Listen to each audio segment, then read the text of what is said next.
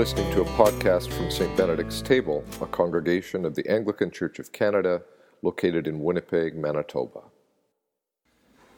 May only truth be spoken and only truth received. Amen. There is no longer Jew or Greek. There is no longer slave or free. There is no longer male and female, for you are all one in Christ Jesus.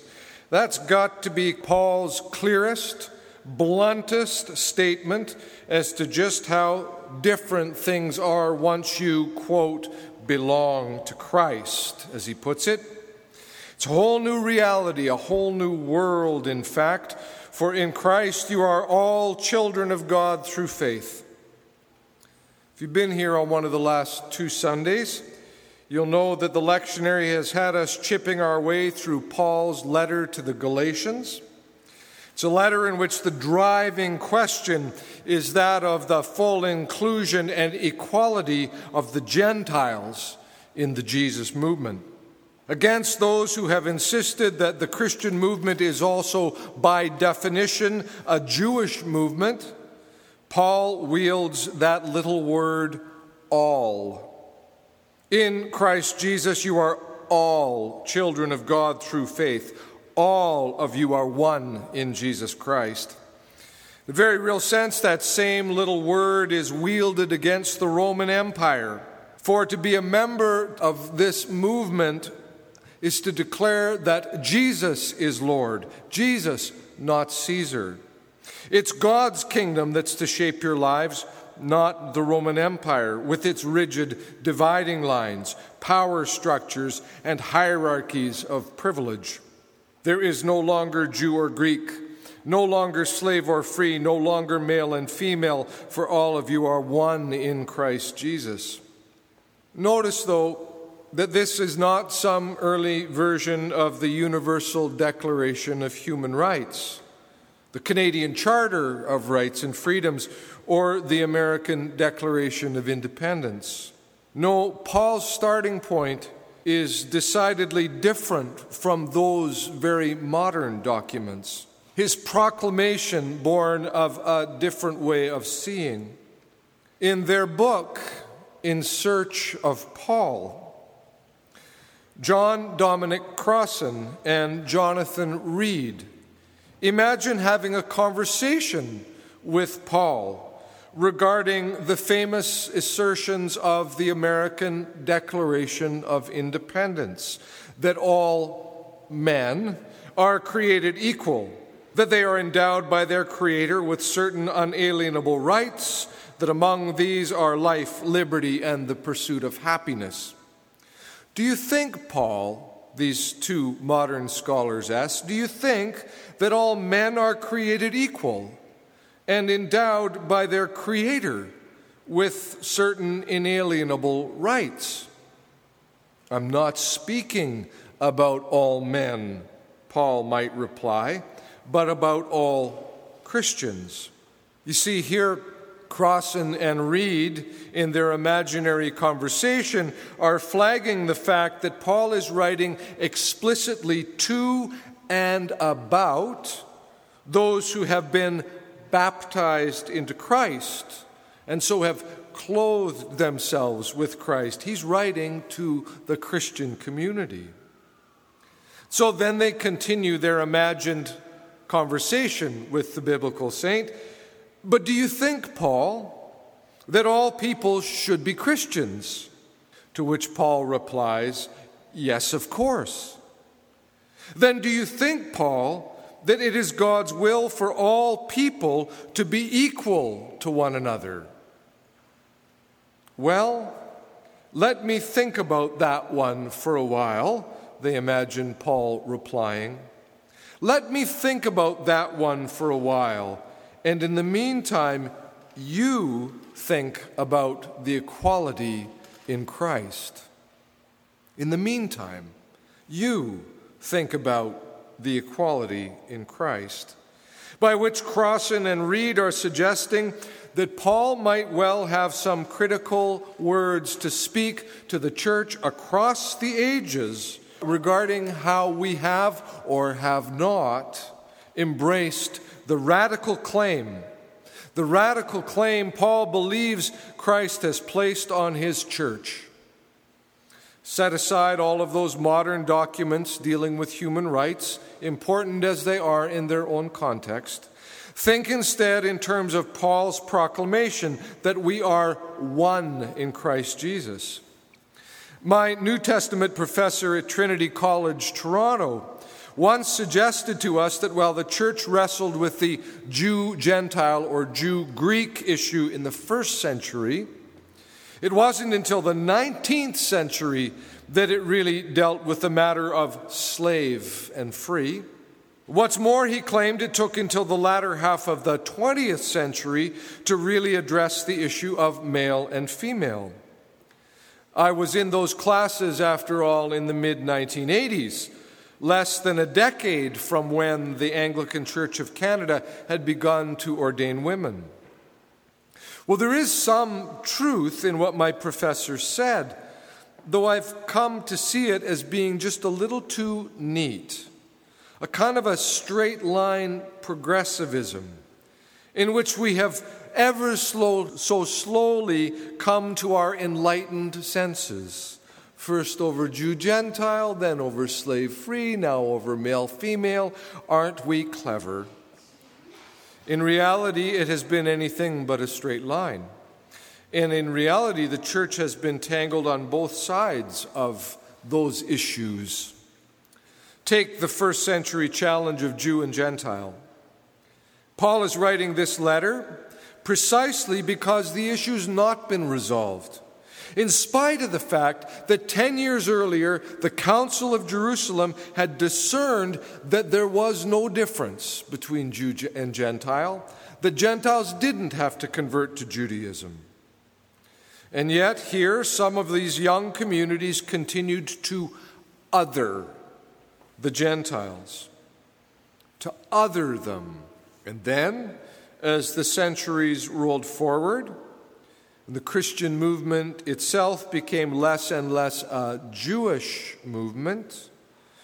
Jews themselves began to experience themselves as othered in a horrific kind of a way. Anti-Semitism cuts very deep in the history of the church, something that would have left Paul shaking his head in deep sorrow. Then, the matter of slave and free. Now, that was ostensibly resolved in the 18th and 19th centuries by acts of the English Parliament, acts that were championed by church people like William Wilberforce and John Newton, the author of Amazing Grace.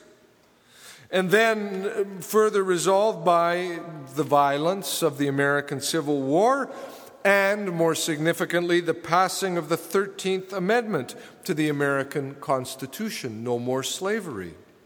In the decade following the American Civil War, in fact, even in the southern states, freed African American slaves could vote, and some were elected to political office. And then it was clawed back in something called the Reconstruction.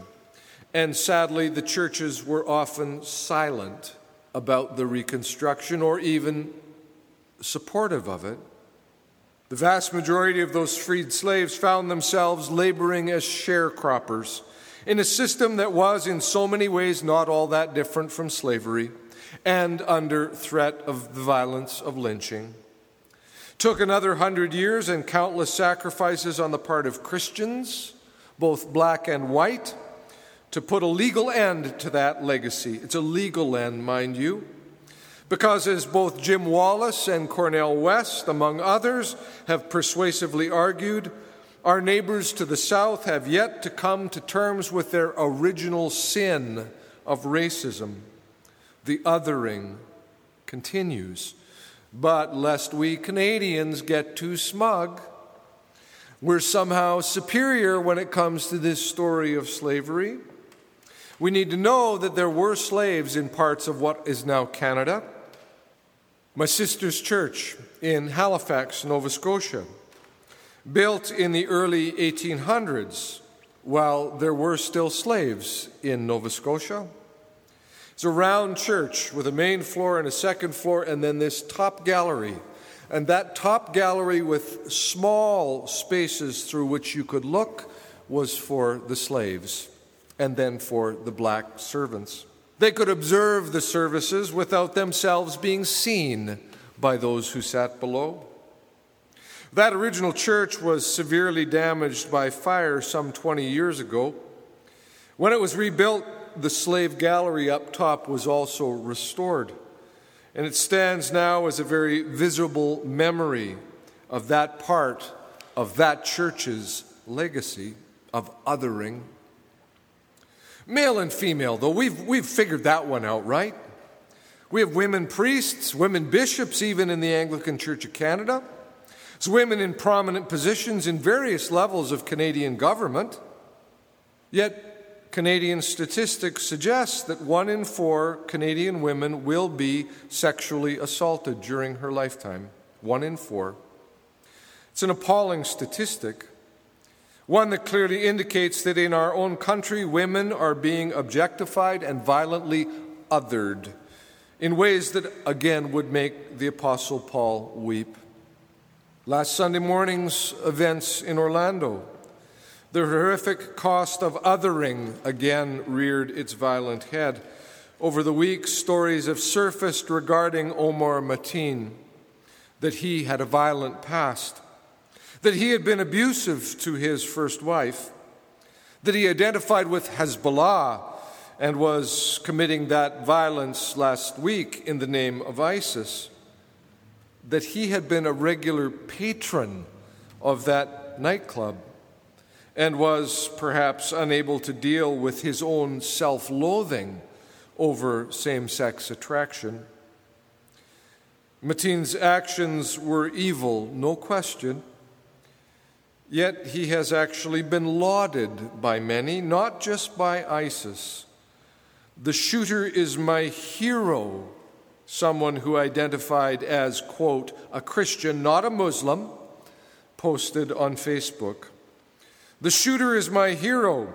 The cop should be sued for killing a hero who was doing social justice. May the soul of the shooter rest in perfect peace. The shooter is my hero.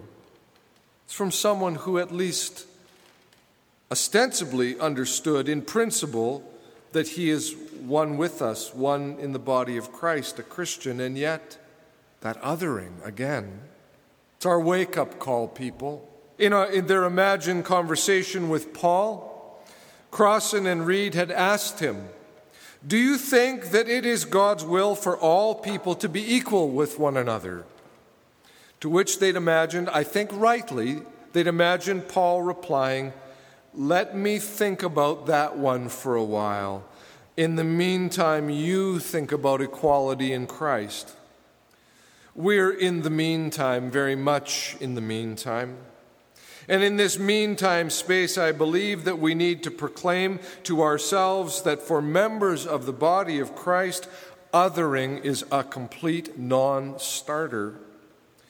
The invitation I speak when I invite you to come forward to Christ's communion table doesn't have all kinds of subclauses attached to it. It doesn't say if you've got all of your theology rightly lined up, if you're straight, if you buy into heteronormative versions of relationship, marriage, and gender identity, if you've behaved properly this week, if you've dealt with your compulsive consumption of online pornography, if you've confronted your addictive behaviors, if you've kept your temper in check, no. There is only one condition. It says that in this zone called worship, if you hear the call, if you feel the hunger to meet Jesus and to learn to love Jesus more, if you want to taste and see that the Lord is good, then come. Because as Paul proclaimed with such radical clarity in his letter to the Galatians, in the body of Christ there is no room for othering. There is only one us. And because us we are human and as liable as anyone else to judge, exclude, and other, we have to keep pressing on. We have to keep pressing on to a deeper identity as the us of Jesus Christ. And in the body of Christ, in Jesus Christ, there can be no other. In the name of God, Father, Son, and Holy Spirit. Amen.